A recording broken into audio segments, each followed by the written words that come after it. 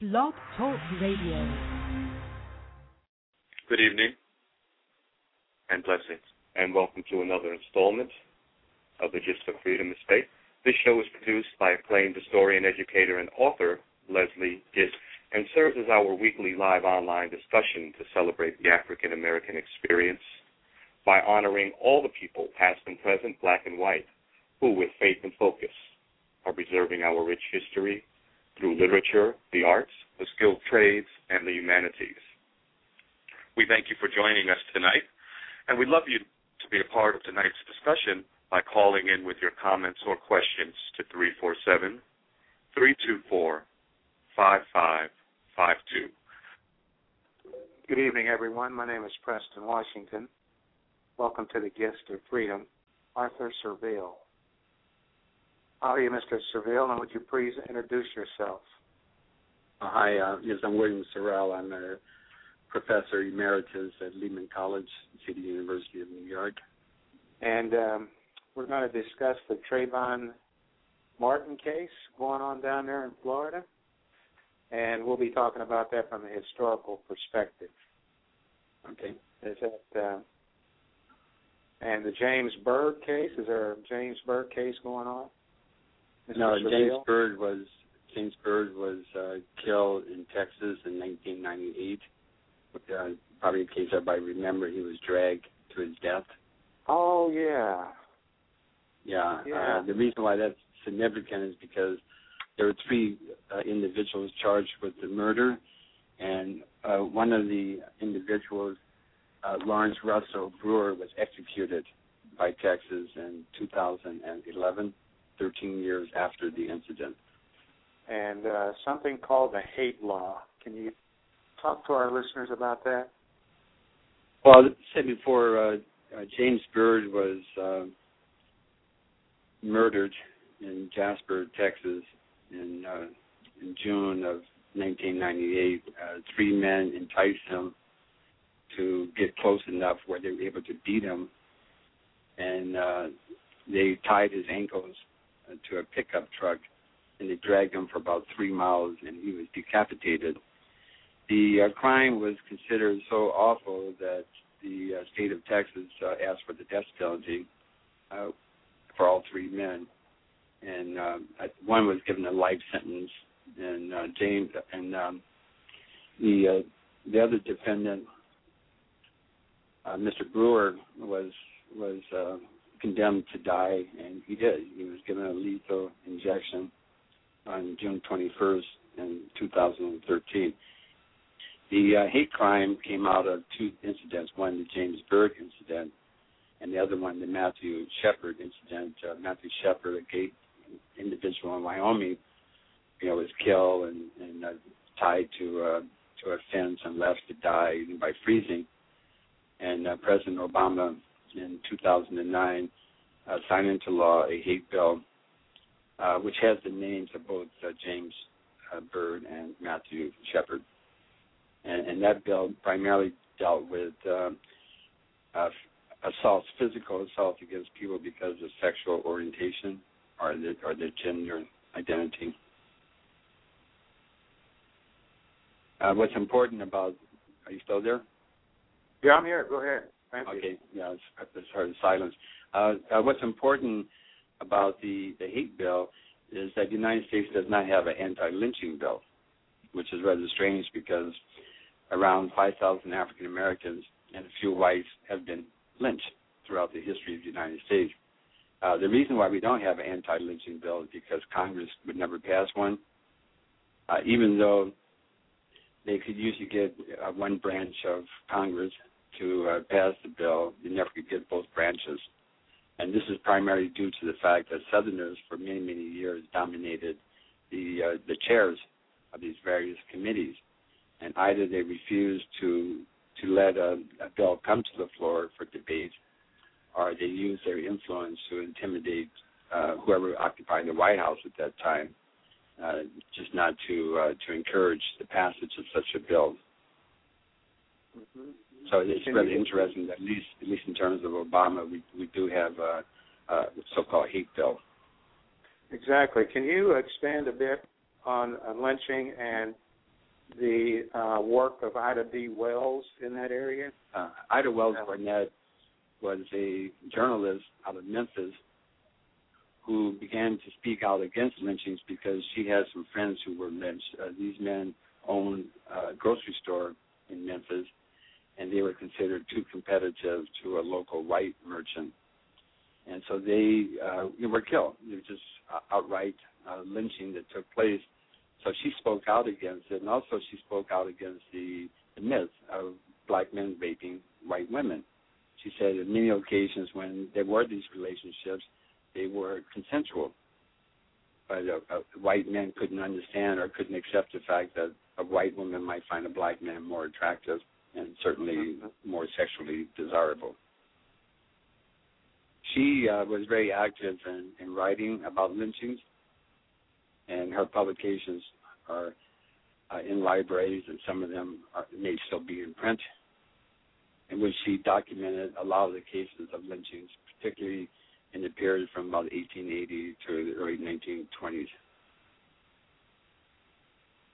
Okay. And some of her literature should be available in libraries. Oh, it's available in libraries, and I think one of her publications on lynching with the title, I think that's been reprinted. There were other people besides her who were active, certainly, but she probably has the best reputation for what she was trying to accomplish at that time. In view of what's going on down there in Florida, and what's your opinion on stand ground laws that have sprang up?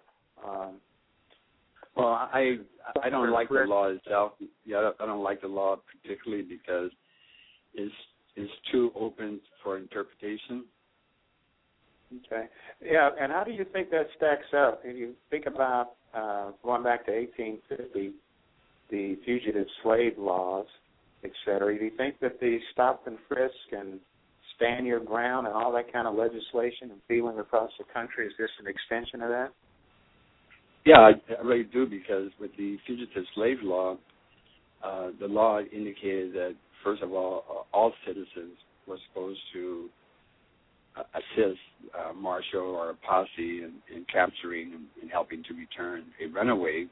But also what the law said was that only a judge could determine if the accused was innocent or guilty, and the judge actually received more money if he said guilty than if he said innocent. So what we have, at least out of the fugitive slave law, we have people who were in resisting, whether they were runaways themselves or they were people who were opposed to slavery, who got together, and there are many documented cases where they were able to aid somebody, help that person get to Canada. Okay. And it occurred to me, this Trayvon Martin situation, isn't that the same city or county back during the civil rights movement that a civil rights activist and his wife were killed in their home? Yeah, I believe this was a family by the name of Moore. It was Christmas Day. Oh, okay. I know the name, but I don't know the actual location, so I really can't verify that. Yeah, Harry T. Moore. Yes. And it's in the very same county or very same city that this Trayvon Martin trial is going on. Yeah. Did you get a chance to watch the closing arguments today? And we will, in fact, have a clip a little later here for you and our listeners to hear. In fact, we'll end the show with that clip. The engineers are telling me that we have a clip available. So have you been able to watch any of the Trayvon Martin situation? And I watched some the other day where they were questioning the prosecution. He did not ask certain questions of a witness who was using a demonstration with the dummy to see how maybe Trayvon was on top and might have been aggressor in the case. And they were saying that this guy, the trainer, did an advertisement using George Zimmerman as someone that he had trained.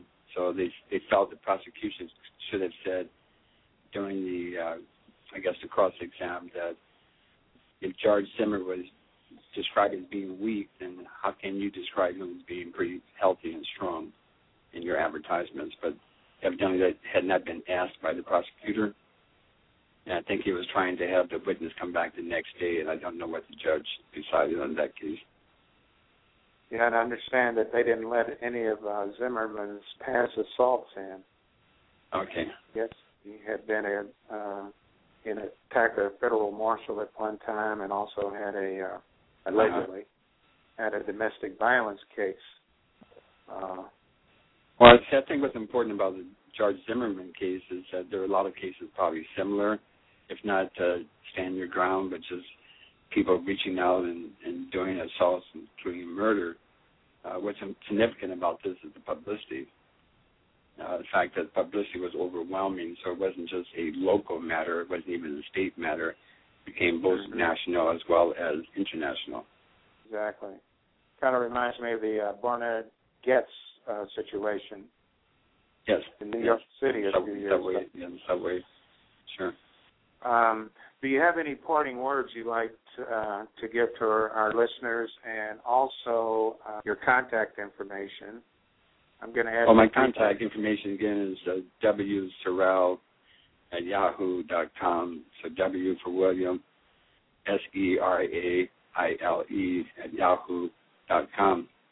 Well, started off the subject. As a historian, I rely very heavily on records, what we call source material, and all my books are based on records that someone fortunately saved, whether they were personal letters, diaries, journals, newspaper clippings, even photographs, documents, which allow myself and other historians to sift through it and be able to tell a story. Unfortunately, too often people don't save things or don't think things are really that relevant or important. And it's hard for them to judge because they don't see the larger picture. I'll give you a couple of examples. Schoenberg Center for Research in Black Culture is always looking for photographs. Again, I really appreciate your taking the time, and we're definitely going to have you back. It sounds like you have a lot of information and a lot of experience that we need to share with our listeners. Okay, thank you. And we're going to have to get off the air right now. But okay. Again, thanks for coming on such a late notice, and we will definitely have you back on for sure. To the investigators out there, he names a street. But most importantly also, or just as important, is the fact that he's saying this man, Trayvon Martin, is circling his car. So he's in such dire strait or so fear that he gets out of the car to go follow him. So he's either truthful in saying he's circling the car, or he's lying about it. Either way, it shows that he's not telling the truth. Because if he's really that in fear of, why does he get out of the car? Or is he saying that as another explanation as to why maybe he had to kind of confront him, as to explain that maybe, it was the victim that attacked him. You see, the victim was already showing that he was going to do something because he starts circling the car. And that's what a person that's about to commit a crime does. That's what he wanted the police to believe. And find out where he went, and he said, we don't need you to do that. And I said, well, okay. He said, we already have a police officer en route. And I said, all right. And I had gone through the dog walk where I normally walk my dog, and walked back through to my street, the street that loops around. And he said, we already have a police officer on the way. So I said, okay. They said, would you like a police officer to meet you? And I said, yes. And I told them where my car was and the make and the model. Mm-hmm. So I was walking back through to where my car was, and he jumped out from the bushes, and he said, what the fuck's your problem, homie? And I got my cell phone out to call 911 this time. And I said, hey, man, I don't have a problem. And he goes, no, now you have a problem. And he punched me in the nose. At that point, I felt that. So A few key things to remember there, or point out, that I would suggest to you. Number one is where he walks his dog, but he doesn't know the name of the street. In terms of getting there, there's only, again, 3 streets. Number two is he's walking back, even he's told not to follow him, so he decides to obey, even though he wasn't ordered not to follow him, but he decides to go back to the car. When this man came out of the bushes, you will see that he changes that, and he catches himself. But you'll see it's coming up, because number one is to where those bushes were, but he also at some point catches himself when he says, I was going towards him. He came towards me. Didn't even see him getting ready to punch me.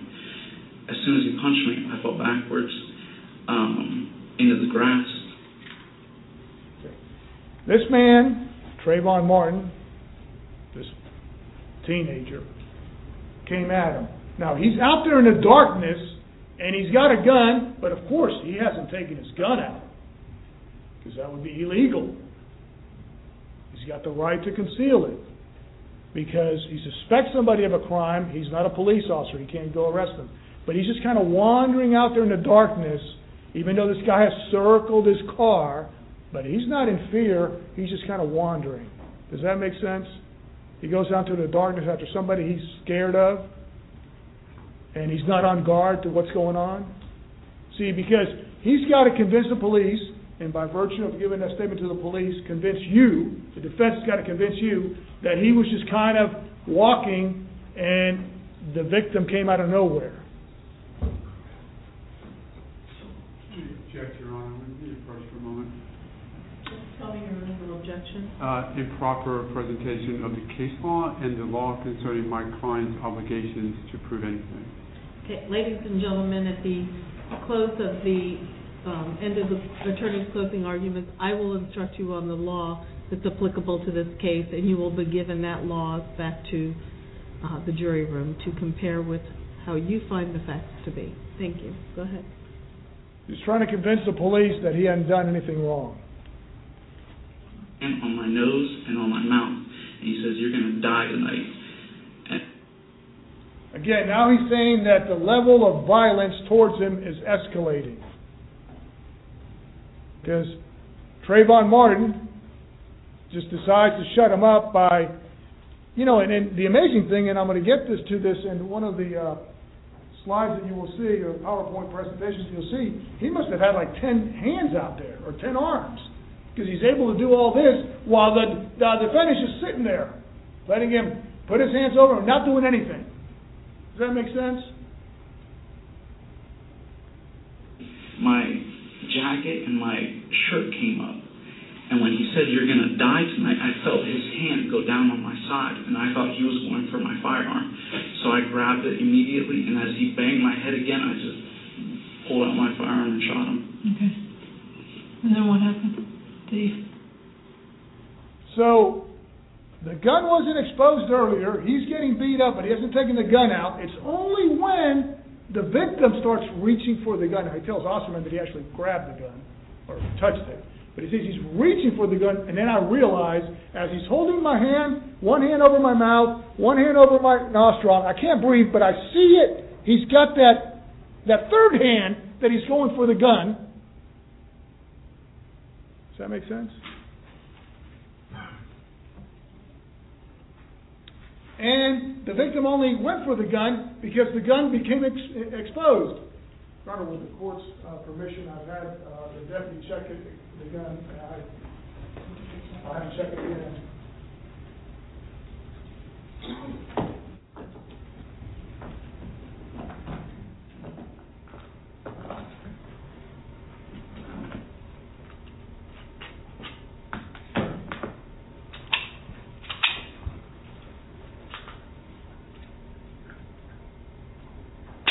Thank you, sir.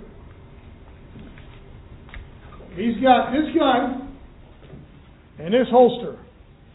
And you'll see in a few minutes, maybe more than a few minutes, one of the things that he does, he demonstrates to the police where he had the gun. And it wasn't right here in the front, it was towards the back and it was hidden. And he'll demonstrate to the police out there where it was. Look at the gun. Look at the size of this gun. How did the victim see that in the darkness?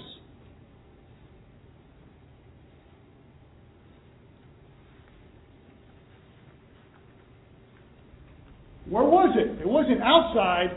It was tucked in behind. And he'll demonstrate to the police where it was. How did the victim see this gun?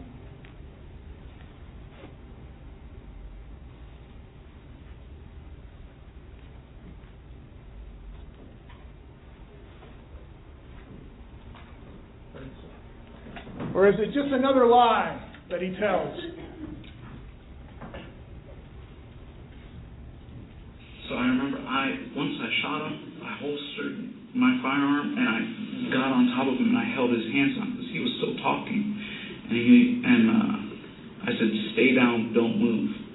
And then a key point in that is that he tells the officers out there, the police station and later out at the scene, that he didn't realize originally that he had shot the victim. Well, if he's in such fear and he doesn't realize he shot him, what the heck is he doing holstering his gun? If he's so scared. Or is that just police jargon? That's what police do when they shoot somebody. First they make sure the person's either dead or handcuffed, and then they automatically holster the gun. But he's got that police jargon talking, and that's what the police are taught. But if he's so scared, what is he doing holstering his gun? Because he claims at one point that the victim said, "Oh, you got me," or something, and he thought, oh, he scared him. Because he's trying to convince the police that he really didn't intend to shoot him at that point. That, yeah, he was in fear, but he really wasn't intending to shoot him. He was just trying to kind of scare him, maybe. Recall, it's always dark. They always come around nighttime. They always come around at nighttime.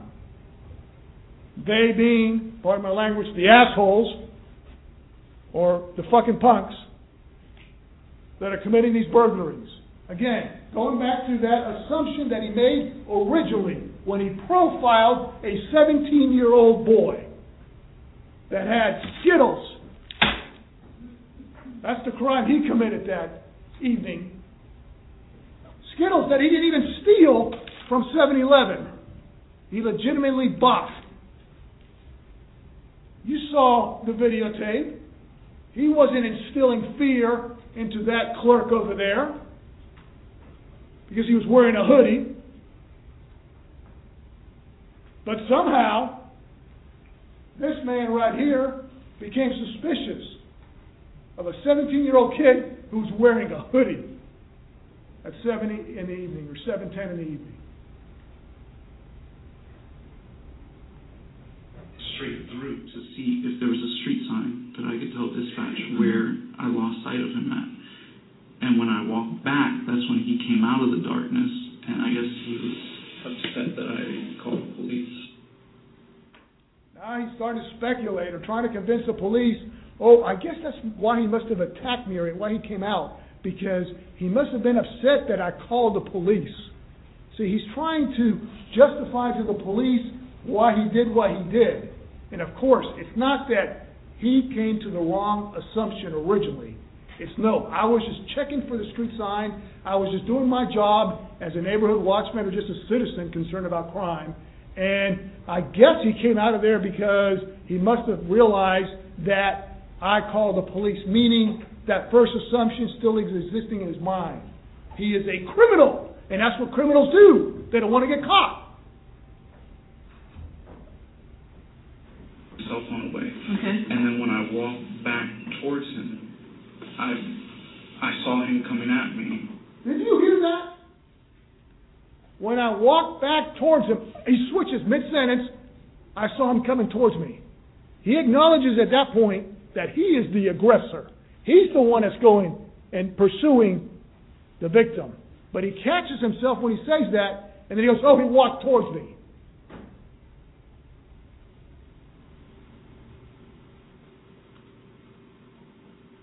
And I went to grab my phone. I don't remember if I had time to pull it out or not. Then he claims that he went for the phone. See, because he's got to then explain why he, being a 5'7", 204-pound, perfectly healthy 28-year-old man, is overpowered by this 5'11", 158-pound kid.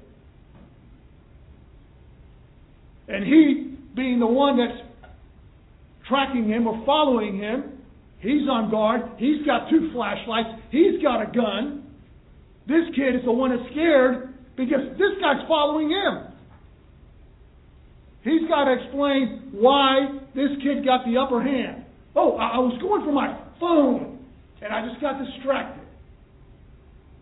Was he going for his phone, or was he going for a gun? Were they in the same place?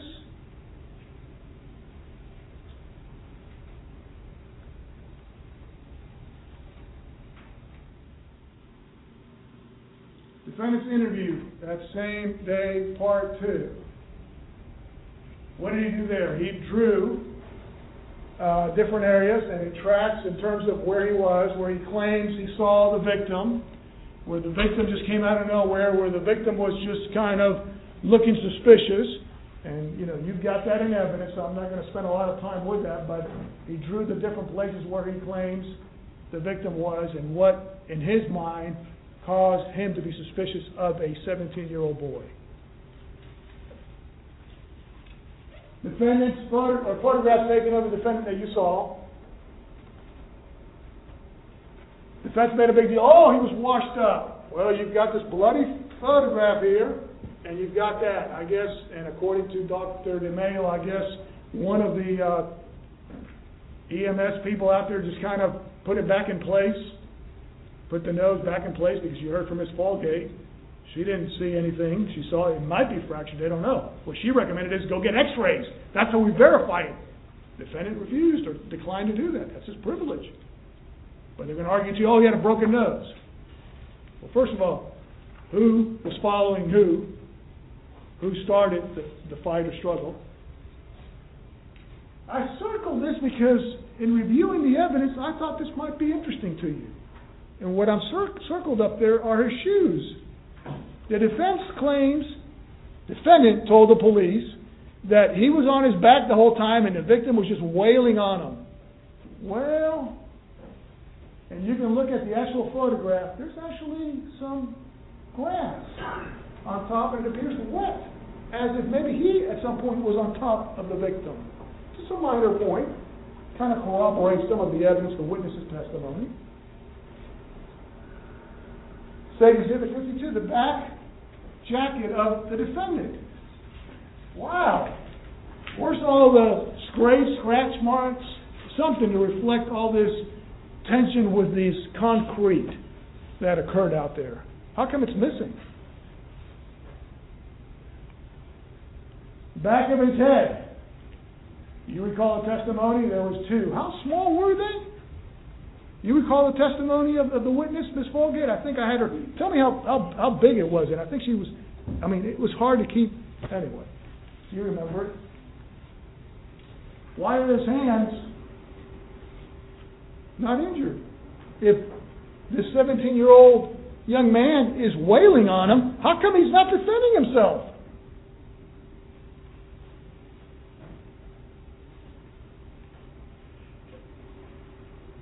And again, these are just little parts of the interview that he gave, and you obviously heard this, so I just want to take you to take a second to read that. But he talks about these guys, he talks about not knowing these places. Again, he's trying to make up one lie after another after another.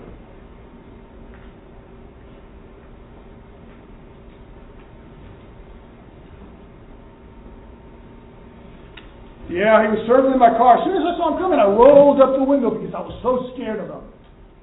Because he was a criminal. I didn't know the name of the street that I was on. And then he talks about, they remind him, we didn't need you to do that. I had already gone through the dog walk, told him where my car was, make and model, jumped out of the bushes, hey man, you have a problem, and then punched me and fell to the ground. And then he's wailing on my head. And I yelled for help. He grabbed my head and hit it into the sidewalk. When he started doing that, I slid into the grass, still yelling for help. Help! He's killing me! And then, of course, this criminal put his hands over my mouth and said, "You're going to die tonight." And that's what, of course, led me to the gun. He's got that legal training that he's aware of in terms of what he's got to say.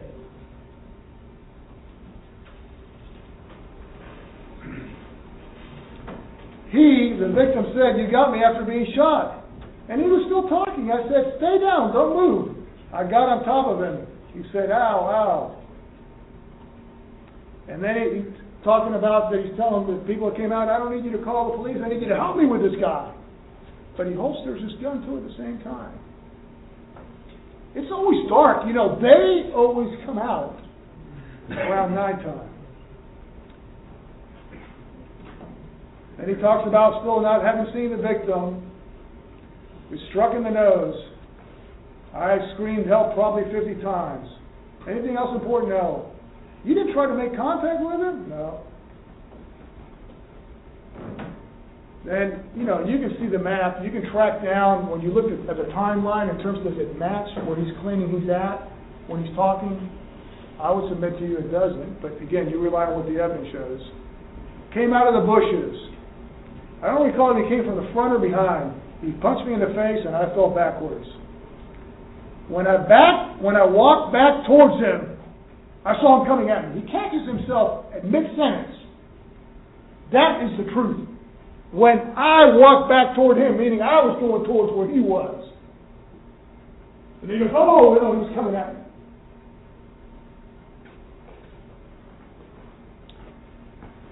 In that written statement he gave to the police, my purpose in showing you this is he now refers to the suspect.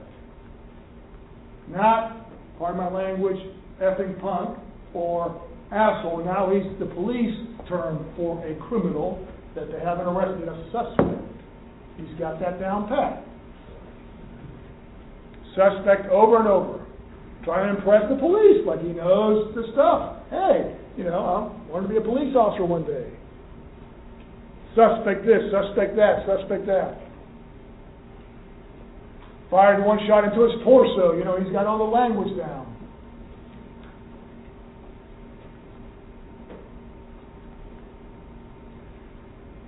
The detective or investigator Sereno followed, lost sight, had flashlight, but it was dead. You got a problem? No, you got a problem now. And all of a sudden, he beat him. Started beating him. Smothered by mouth and nose. Felt him slide his hand down. "You're going to die tonight, MF. You got me." I spread his hands away from the body. He's still talking, but I don't remember what he said. Let's talk about... There's been a history of break-ins in that building, and I called previously about this house. Right. When the police arrived at this house, when I called the first time, the windows were open and the door was unlocked. And the police came and secured it. So I said, you know what, it's better to just call. And okay. I kept driving. I passed him, and he kept staring at me and staring around, looking around to see who else was. I don't know why he was looking at me. Did he walk off from there, or did he stop there last night? He stopped, and he like looked around, and that's why. This is what he claims this criminal is doing. Where was he standing at when he stopped? On the sidewalk or in the grass?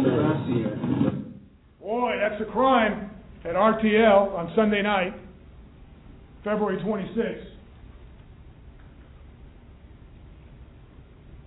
Standing out there in the grass. Okay. And I went to the clubhouse. All right. Up here on the right-hand side. Line, and when I got through, I parked at the clubhouse. Right. And they asked me, you know, where I was, and I told them the clubhouse, and I think I gave them the address of the clubhouse. Where'd you park it? Right up here next to that green truck. I don't know if that truck was there, but I just pulled up. Okay. So you just pulled in here? Yes, sir. And this is where you got out? No. This is where I just stopped to call and Then he walked past me, and he kept looking at my car, and still looking around at the houses and stuff. So then the dispatcher said, where did he go? What direction did he go in? And I said, I don't know. I lost, because he cut down here and made a right. I guess it's Twin Trees Lane. Did you catch that? Did you catch him in one lie right there? He originally told the police over and over, before and even after this interview, he didn't know the name of the street. And then when they just kind of let him talk, he gives the name right there. I mean, it's common sense. There's only 3 streets, and he's lived there 4 years. Again, why did he have to lie about that? Because he does not want to admit that he was following this innocent young boy, a 17-year-old boy. He made a right in there, and they said, well, what direction did he go in? And I said, I don't know, I can't see him. And they said, can you get to somewhere where you can see him? And I said, yeah, I can. So I backed out.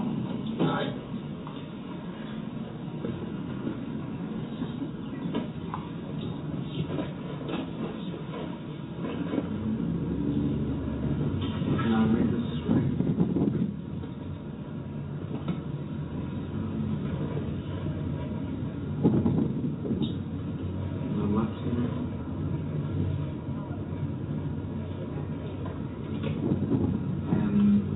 Right about where that sign is in the yard. In front of the Ford truck? Yes, and I saw him. Right about there. And I saw him walking back that way and then cut through the back of the houses. He looked back and he noticed me and he cut back through the houses. I was still on the phone with non-emergency. And then he came back and he started walking up towards the grass and then came down and circled my car. And I told the operator that. He was circling my car. I didn't hear if he said anything. Right. But he had his hand in his waistband. Mm-hmm. And I think I told the operator that. And they said, where are you? And I could not remember the name of the street because I don't live on this street. Right. Retreat View Circle goes in a circle. Right. And I said, I don't know. And he goes, we need an address. And I said, I don't know an address. I think I gave them my address. What, 2 minutes earlier, a minute earlier, giving him the street name, but now he's telling this investigator that that's the reason why he had to go and follow. I'm sorry, not follow. He had to go find the address. Because he wants to justify as to why he would go down that route. Just by coincidence, it keeps kind of tracking where this criminal is going. Out and look for a street sign. Right. So I got out of my car and I started walking. Go ahead.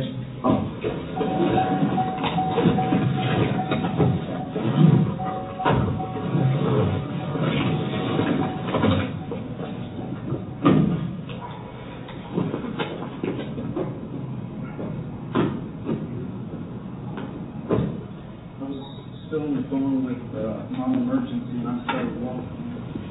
Okay. And because I didn't see a street sign here, but I knew if I went straight through that's Retreat View Circle, and I could give him the address. Give me the address of the house you're in front of.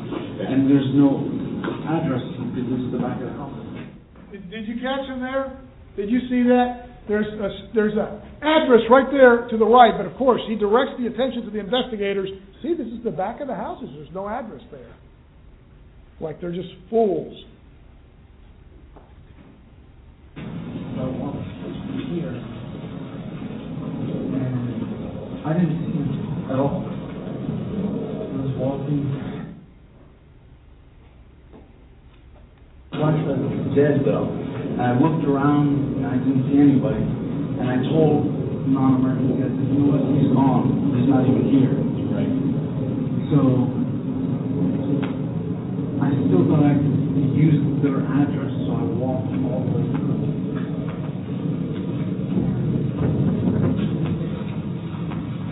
I actually walked all the way to the street. And I was going to give them this address. And they said, well, if he's not there, do you still want a police officer? And I said, yes. And They said, you still want a police officer? And I said, yes. And they said, are you following him? Oh, I'm sorry, back there, they said, are you following him? And I said, yes, because I was, in the area. And they said, he's only following him because he happens to be in the area. We don't need you to do that. And I said, okay. So that's when I walked straight through here to get the address so that I could meet the police officer. And then they said, I said, he's not here. They said, do you still want him to come? And I said, yes. And they said, I passed here, I looked, I didn't see anything again, and I was walking back to my truck. And then when I got to right about here, he yelled from behind me, beside me. He said, yo, you got a problem? And I turned around, and I said, no, I don't have a problem, man. Where was he at? He was about there, but he was walking towards me. Yes, sir. Like I said, I was already past that, so I didn't see exactly where he came from, but he was about where you were. And I said, no, I don't have a problem. And I went to go grab my cell phone, but I left it in a different pocket. I looked down in my pants pocket, and he said, you got a problem now. And then he was here, and he punched me in the face. Right here? Right up around here. Okay. To be honest, I don't remember exactly. I stumbled, and I fell down, he pushed me down, somehow he got on top of me. On the grass or on the street? It was more over towards here. I think I was trying to push him away from me, and then he got on top of me somewhere around here. And that's when I started screaming for help. I started screaming help as loud as I could. Notice what's right here. One of those sprinkler boxes thing. Could that have caused some of the injury?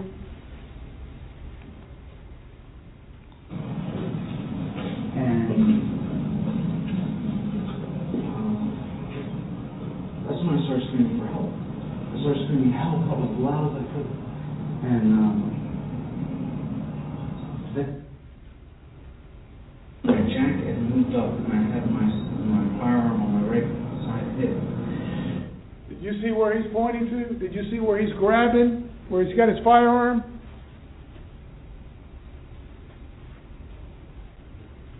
My jacket moved up, and he saw it. I feel like he saw it. He looked at it, and he said, "You're going to die tonight, motherfucker." And he reached for it, but he reached, like I felt his arm going down to my side, and I grabbed it, and I just grabbed my firearms and I shot him one time. One of his other versions is that he actually grabbed the victim's arm and removed the arm so he would have a better shot. Again, he's able to do all this. I guess the victim has 2 or 3 hands or arms. See if that all makes sense, what he's describing. Look him over. I don't remember how I got on top of him. I'm sorry. That's fine. But I got on his back and I moved his arms apart because when he was repeatedly hitting me in the face and the head, I thought he had something in his hands. So I moved his hands apart. Again, you saw the photograph taken by Mr. Manalo. Again, lying about that. Because he's trying to justify to the police that he was searching because, of course, the victim had to have something in his hand, meaning some kind of weapon that would have caused him to resort to the shooting him. He sat up. You're still in this position here, basically. Yes, sir. Down here, the cells and the breath. Yes, sir. He was on top of me like this. I shot him. And I didn't think I hit him because he sat up. And he said, look, you got me. You got it. You got me. You got it. Something like that. So I thought he was just saying, I know you have a gun now. I heard it. I'm giving up. So I don't know if I pushed him off me or he fell off me. Either way. First he says he assumed he hadn't shot him, but then he had to push him off of him. Does that make sense? I guess when he said you got me, he just kind of fell into him when he hasn't been shot. And again, this is just in written form, some of the stuff you've already heard. just to kind of remind you of some important stuff. You've also got, and I'm not going to play it for you, but you got a clubhouse video. It's very short. There's clips of it. By coincidence, it appears that there's a vehicle going in it. You might even see a person. Not that you see a full figure. That's just impressions or shadows. But you definitely see a car around the area where the mailboxes are. By coincidence, what Rachel Gentile told you all in terms of where the victim was describing he was. Under that shaded part, when it was raining, he was in the mailbox. When he described the defendant looking at him.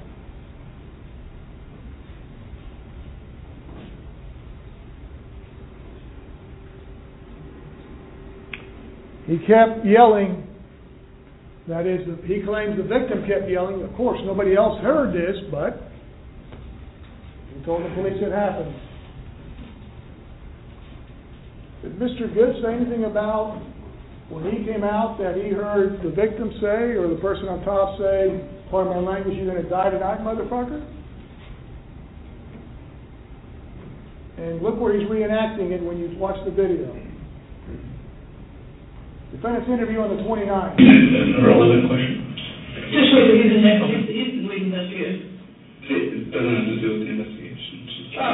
Sorry, when that neighbor came up and was talking to him, you got up next to him. Did you get up next to him because you thought he was awake? Did you position yourself strategically like that? No, I was just trying to hear what he was saying. He seemed nervous. I didn't think he was like going to beat you up or nothing, is that what you mean? I thought you were, because the four of you kind of got in between. That's just natural. Do it so many times that way.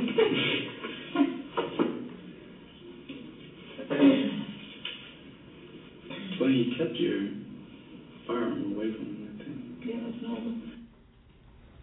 Just a minor point. What was the relevance of that? What did I think it was important for you to hear again? Because he, in terms of wanting to be a police officer, he wants to know what she was doing to safeguard the firearm when somebody's around. Again, he's trying to talk that police jargon. He's also trying to be impress these police officers. Like, yeah, I'm one of you all. You know, I can understand police officers and all that stuff. I've got a criminal justice stuff. You know how it is. You just kind of come into contact with people, and sometimes somebody attacked you and all that, trying to befriend them. But he's talking that police jargon. He's curious as to how you do that. The other thing that's important, and you've seen it by the photographs and also by the videos that you've seen, you saw how he was. Because I think Mr. Pollack said, he was this overweight person and all that. Okay, he's a little overweight.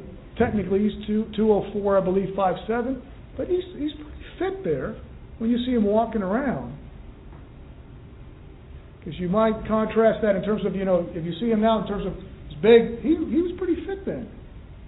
So compare how he appeared then, and most importantly, compare how Trayvon Martin appeared, the ME photographs.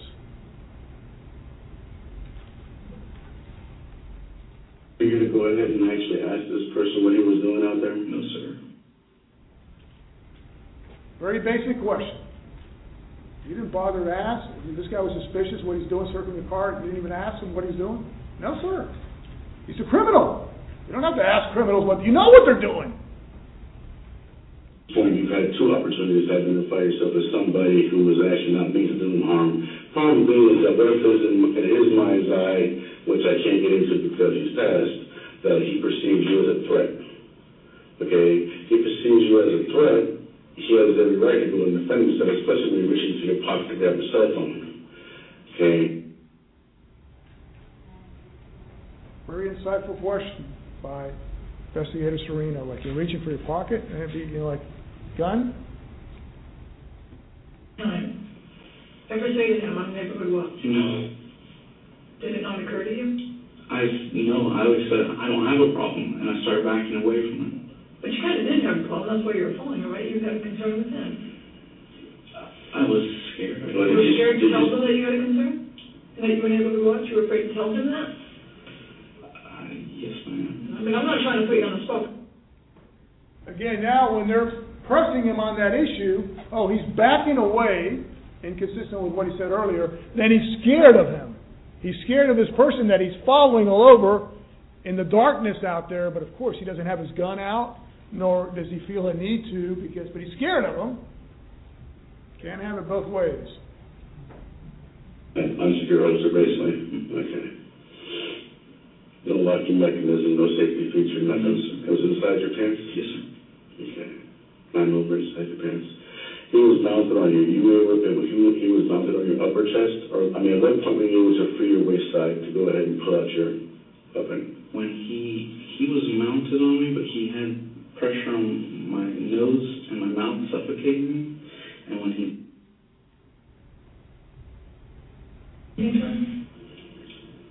I guess fear. I didn't want to confront him. The same reason I didn't. You were afraid of him? Yes, ma'am. Then do you say he ran? Yes. Then you get out of your car and run after him? I didn't run after him, no. I walked to find a street name or a street sign, and he had already cut out between the houses. So I knew that if I walked straight through that little sidewalk, I knew that was my street, that I knew it was Retrieve Circle. But Again, he does not want to admit at all that he is following him or chasing him or profiling him.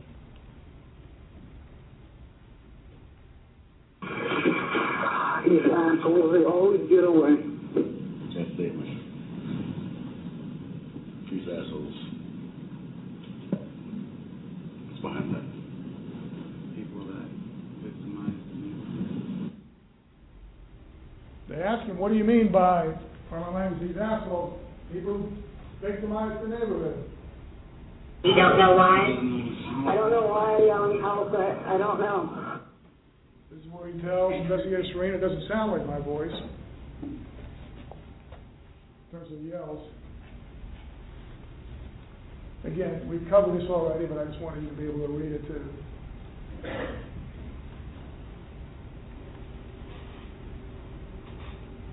Talking about the video camera. Oh yeah, I wish it was there. He knowing all along that he needed the video cameras in terms of whether they were working or not.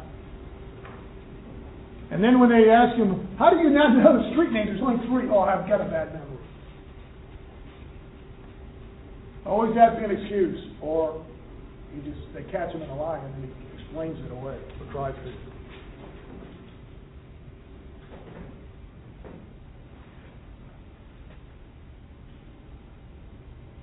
Then when they confront him, okay, hold on, this guy's sitting right next to you. Oh, well, he didn't really circle the entire car.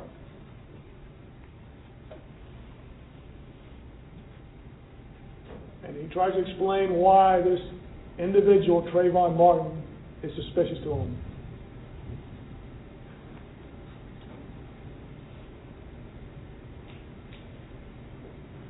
He's determined to get that address. It's not to go follow the guy. It's not to go follow the victim. It's to just get the address.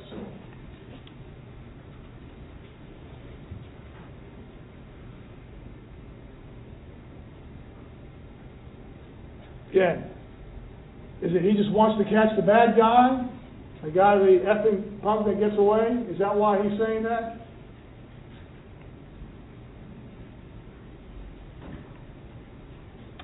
Then we move on to July 20th, 2013. Mr. Hannity, he's giving him home runs, easy questions. Can't even get that right because he tells one lie after another. Listen. Then we get to the issue where you said on the 911 call that he's running. You said that to the dispatch. Is there any chance in retrospect, as you look back on that night and what happened, trying to maybe get into the mindset, because we also have learned that Trayvon was speaking with his girlfriend supposedly at the time, that maybe he was afraid of you, didn't know who you were? No. You don't think that? Why do you think that he was running then? Well, I mean, maybe I said running, but he was more. You said he's running. Yes.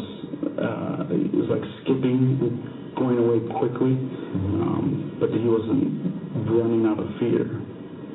You could tell the difference. He wasn't running. He wasn't actually running. No, sir.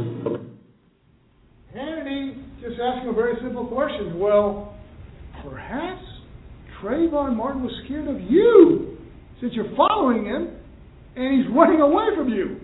And so he realizes at that time, the defendant realizes, oh, that doesn't look good, because that means I'm chasing him. That means Trayvon Martin is the one that's scared. That doesn't look good for me. So what does he say? Oh, he's skipping away. La, la, la. That's what he's claiming.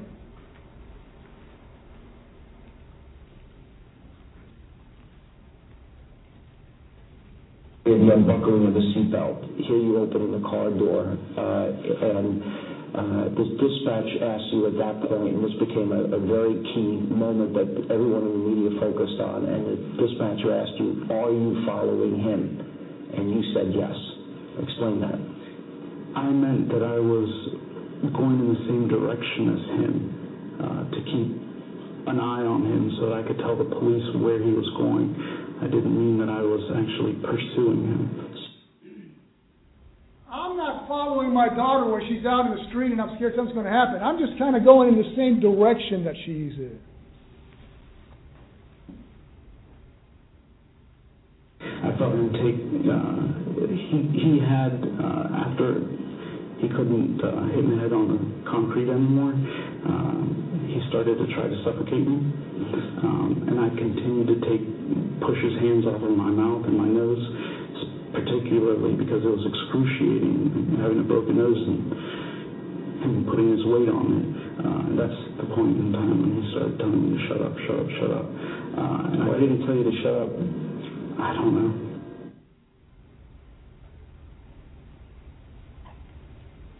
Where's all that blood on Trayvon Martin's hands? So, is he screaming or not? Because why would, allegedly, Trayvon Martin tell him to shut up if he's not screaming? When did he first see your gun? After we were on the ground, I shimmied with him on top of me, and it made my jacket rise up. And he being on top of me saw it on my right side. So he's got to explain how this dark gun was concealed, which is concealed in his backside there, how all of a sudden it just became exposed. To get to the grass? Yes, sir. And how did you do that? I guess you could say shimmy. I mean, he was straddled on me with his full weight, and I would... At that point, he's able to just kind of shimmy. Before, he's incapable of fighting back, as he claims the victim is bashing his head over and over. But at this point, he gets, I guess, some strength and kind of shimmies. And then, what does he say? I feel that it was all God's plan, and for me to second guess it or judge it. Is there anything you might do differently in retrospect by the time has passed a little bit? No, sir. You know,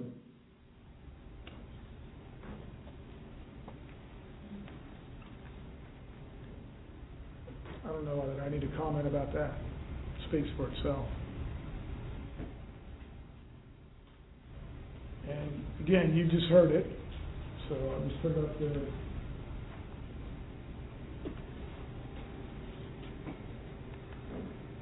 Just other parts of the same interview.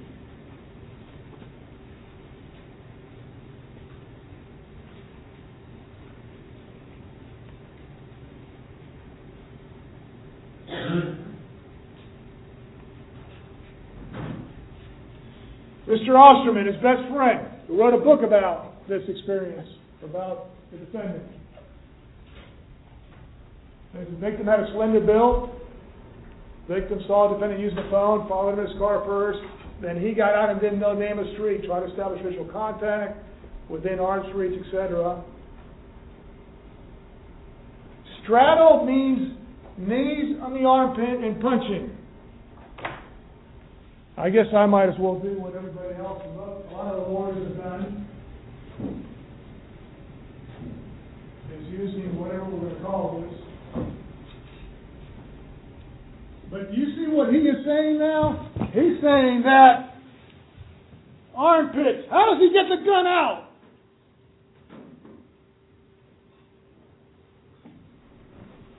armpits. How does he get the gun out?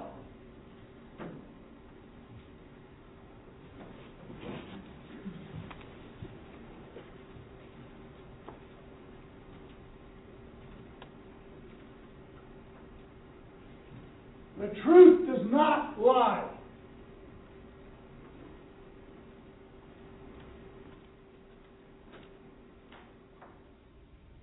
Earlier, he showed the police where that gun was. So how does he manage to get out and get a perfect shot to the heart of a 17-year-old man, teenager?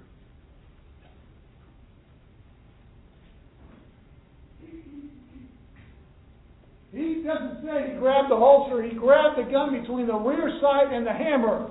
Now, these are two individuals. That is Mr. Osterman, who is a trained federal agent and who's trained the defendant in terms of firearms, so they know what they're talking about. In fact, he suggested the perfect gun to get. He describes in detail what part of the gun the victim touched.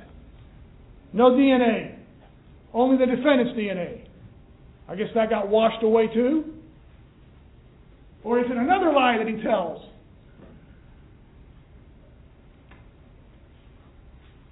Pivot at 90 degrees, etc. He might try to get up again. At some point he goes, I wasn't sure whether he's dead, but then he holsters the gun. All right, let's talk about ill will in terms of one of the elements in terms of murder. And I'm going through this real quickly. Spent years in college trying to be police officers. Dreams of hunting fugitives. Those are some of the documents that were submitted that I don't know if you had an opportunity to read or review. Learns all about self-defense law, exactly what you have to say.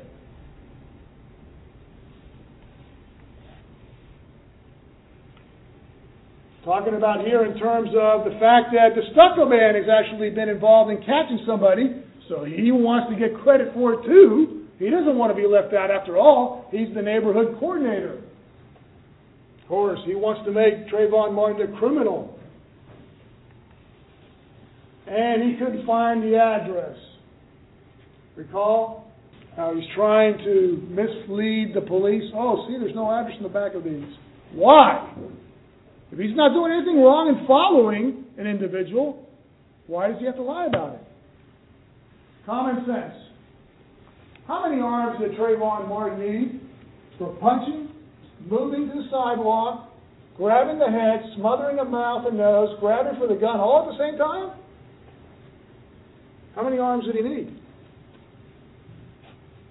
How much supposed activity can be packed into 70 seconds? That's what we're talking about. Assuming it began immediately after the Rachel Trayvon phone call.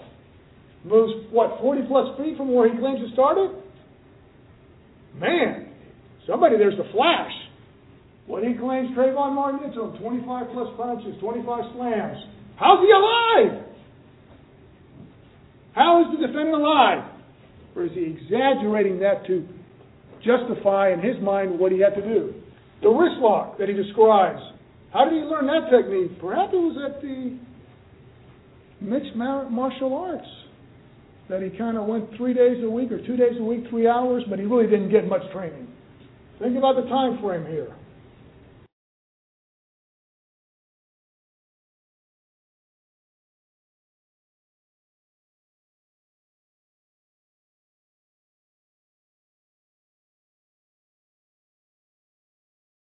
The evidence agreed in terms of the physical evidence and the testimony. I will submit it does. In terms of the guilt of this defendant. You recall Mr. O'Brien, the HOA president there at RTO, what he talked about in terms of the procedures they're supposed to follow in terms of neighborhood watch, etc. You recall Ms. Thornville about, follow people, call the police. Second-degree murder. State's got to prove 3 elements. The victim, unfortunately, is dead. The death was caused by the criminal act of this defendant, and that there was an unlawful killing of Trayvon Martin by the act imminently dangerous to another and demonstrating a depraved mind without regard for human life. An act includes a series of related actions arising from and performed pursuant to a single design or purpose. I am not going to let this effing punk or these A's get away He's a criminal. An act is imminently dangerous to another and demonstrating a depraved mind if it is an act of series of acts that a person of ordinary judgment would know is reasonably certain to kill or do serious bodily harm. I am following this guy, I'm armed, and I'm going to make sure he doesn't get away before the police get here. It's done from ill will, hatred, spite, or an evil intent. Defense is going to claim, oh, he didn't have any, he was just a little upset. Why is he having to utter those things? Why is he having to lie about the whole thing? If he wasn't doing anything wrong and following this victim, why does he have to lie about it? Why won't he? Common sense. How many arms did Trayvon Martin need for punching, moving to the sidewalk, grabbing the head, smothering the mouth and nose, grabbing for the gun, all at the same time? How many arms did he need? How much supposed activity can be packed into 70 seconds? That's what we're talking about. Assuming it began immediately after the Rachel Trayvon phone call. Moves, 40 plus feet from where he claims it started? Man, there's the flash.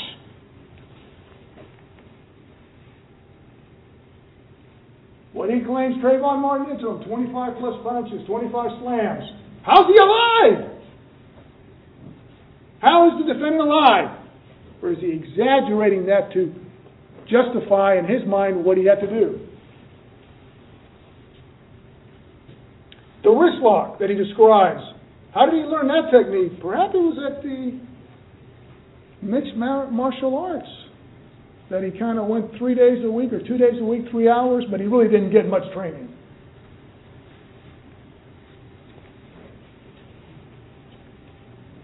Think about the time frame here.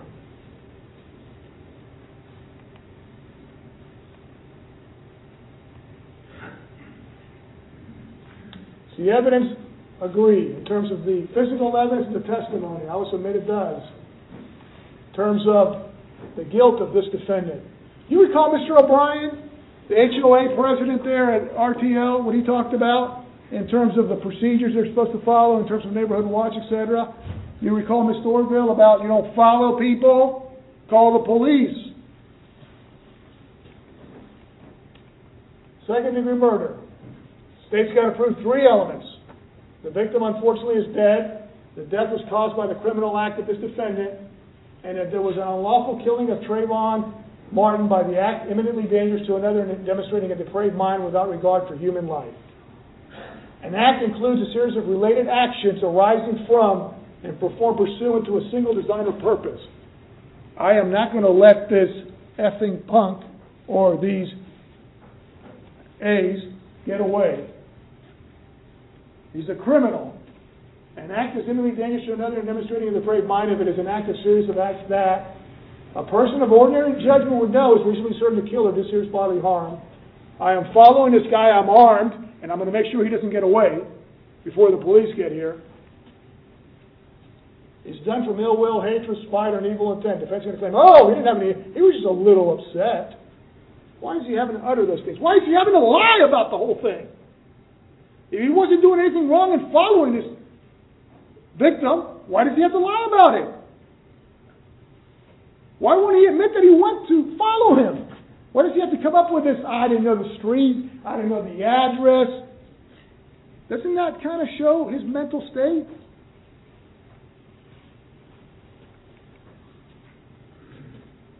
It's of such a nature that the act itself indicates an indifference to human life.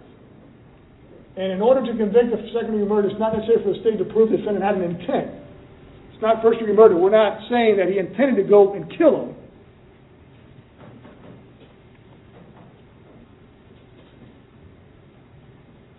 What he does for a moment there, they speak volumes of his choices.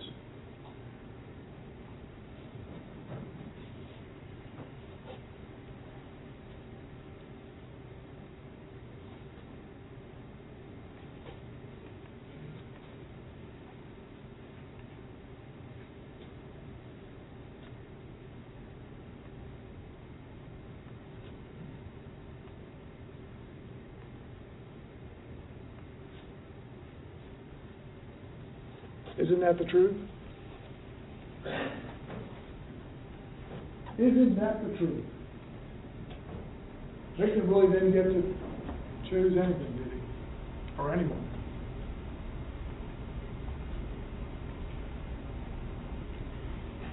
State is, the instructions that the court will read to you will tell you in part that the state has charged this defendant with second-degree murder. If you return a verdict of guilty, it should be for the highest offense which has been proven, and there's a lesser included.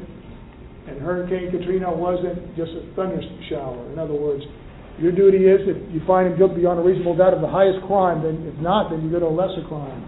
Manslaughter, you committed an intentional act which resulted in the death and used a deadly weapon, excusable or justifiable. You'll get those instructions too about no action of misfortune, etc. And the court's going to read the whole instruction to you. In terms of how you decide, and we talked briefly about that, it's to the evidence introduced into it alone. Case was they decided only upon the evidence and the instructions. What the lawyers say is not evidence, and you are not even to consider it as such. You may not decide because you bias or sympathy or anger at anyone or feel sorry for anyone. Why do we have such rules? What if? That's not a lack of evidence. There could always be more. That's not reasonable. You will not hear, because a lawyer or a Hollywood screenwriter can imagine something more than could be done, you must find the evidence lacking. You know, we don't have a big animation of how it happened. Did anybody see it out there? The defendant told the police this is what happened. There were no eyewitnesses to the actual shooting. Doubt? And again, what's self-defense? This is what the defendant applied to Virginia. Hunt down fugitives, and you'll see the letters. Again, the key point is that injuries really are not required if a person is legitimately in fear for their life. But why exaggerate them? Unless he's lying about the whole thing.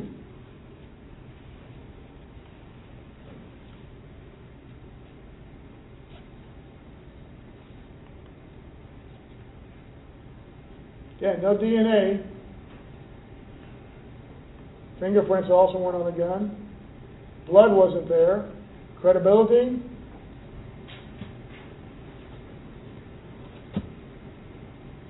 But should you believe the defendant? Think about this. What a coincidence. That makes sense. Think of the jacket as he's claiming he's going down an angle. Which way would it go? Would the gun be exposed? Or just the opposite?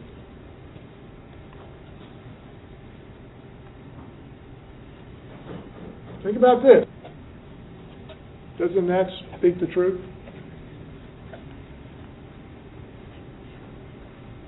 What a coincidence.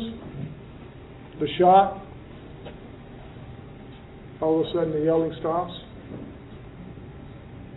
You see where some of those injuries are? What, they pick up a sidewalk, or did he turn them upside down? Or is it just by scraping and rolling and fighting out there? They both were. I'm wrapping this up, believe it or not, and I thank you for your time and your patience. I ask you to come back with a verdict that speaks the truth, a verdict that is just.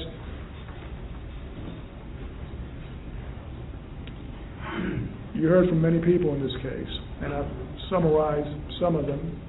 There's a lot more, actually, that you heard. We know you paid close attention throughout all these proceedings. Some of the people you heard from were the parents of both.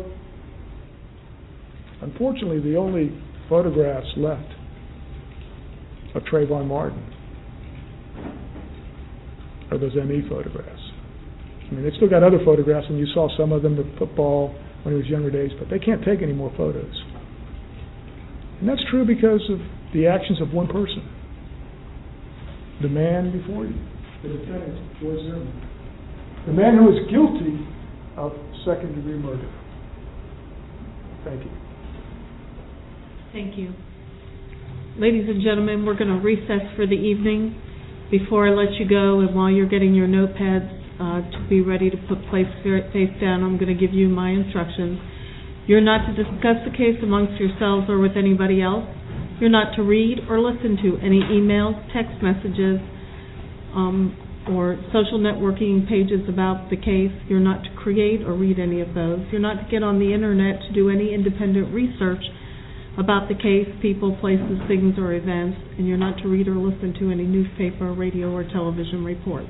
Do I have your assurances that you will abide by these instructions? Okay. We will be in recess until 9 a.m. Please put your notepads face down and follow Deputy Jarvis back into the jury room.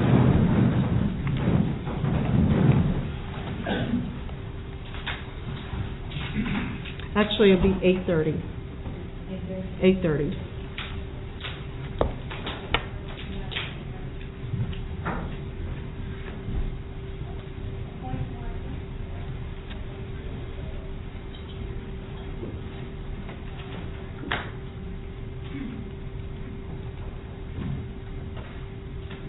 Please be seated. Counsel, you've got the final draft of the jury instructions and the verdict form. If you'll let me know in the morning if there's any issues with them. I'd like to point out, yes, Mr. Zimmerman's name is misspelled on the verdict form.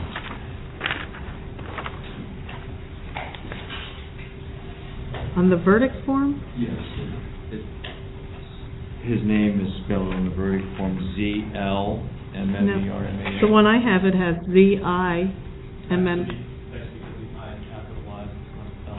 Right, it's the same as it is on the jury instructions. Well, mine isn't. I thought I had the right one. It's not it's the first sentence, not the style. Oh, I see. I thought you said the style. Yes, if you'll correct that on the first sentence. Yeah. First, second, and third, all of them. Yeah, all of them. You put a capital I instead of a small I in all those.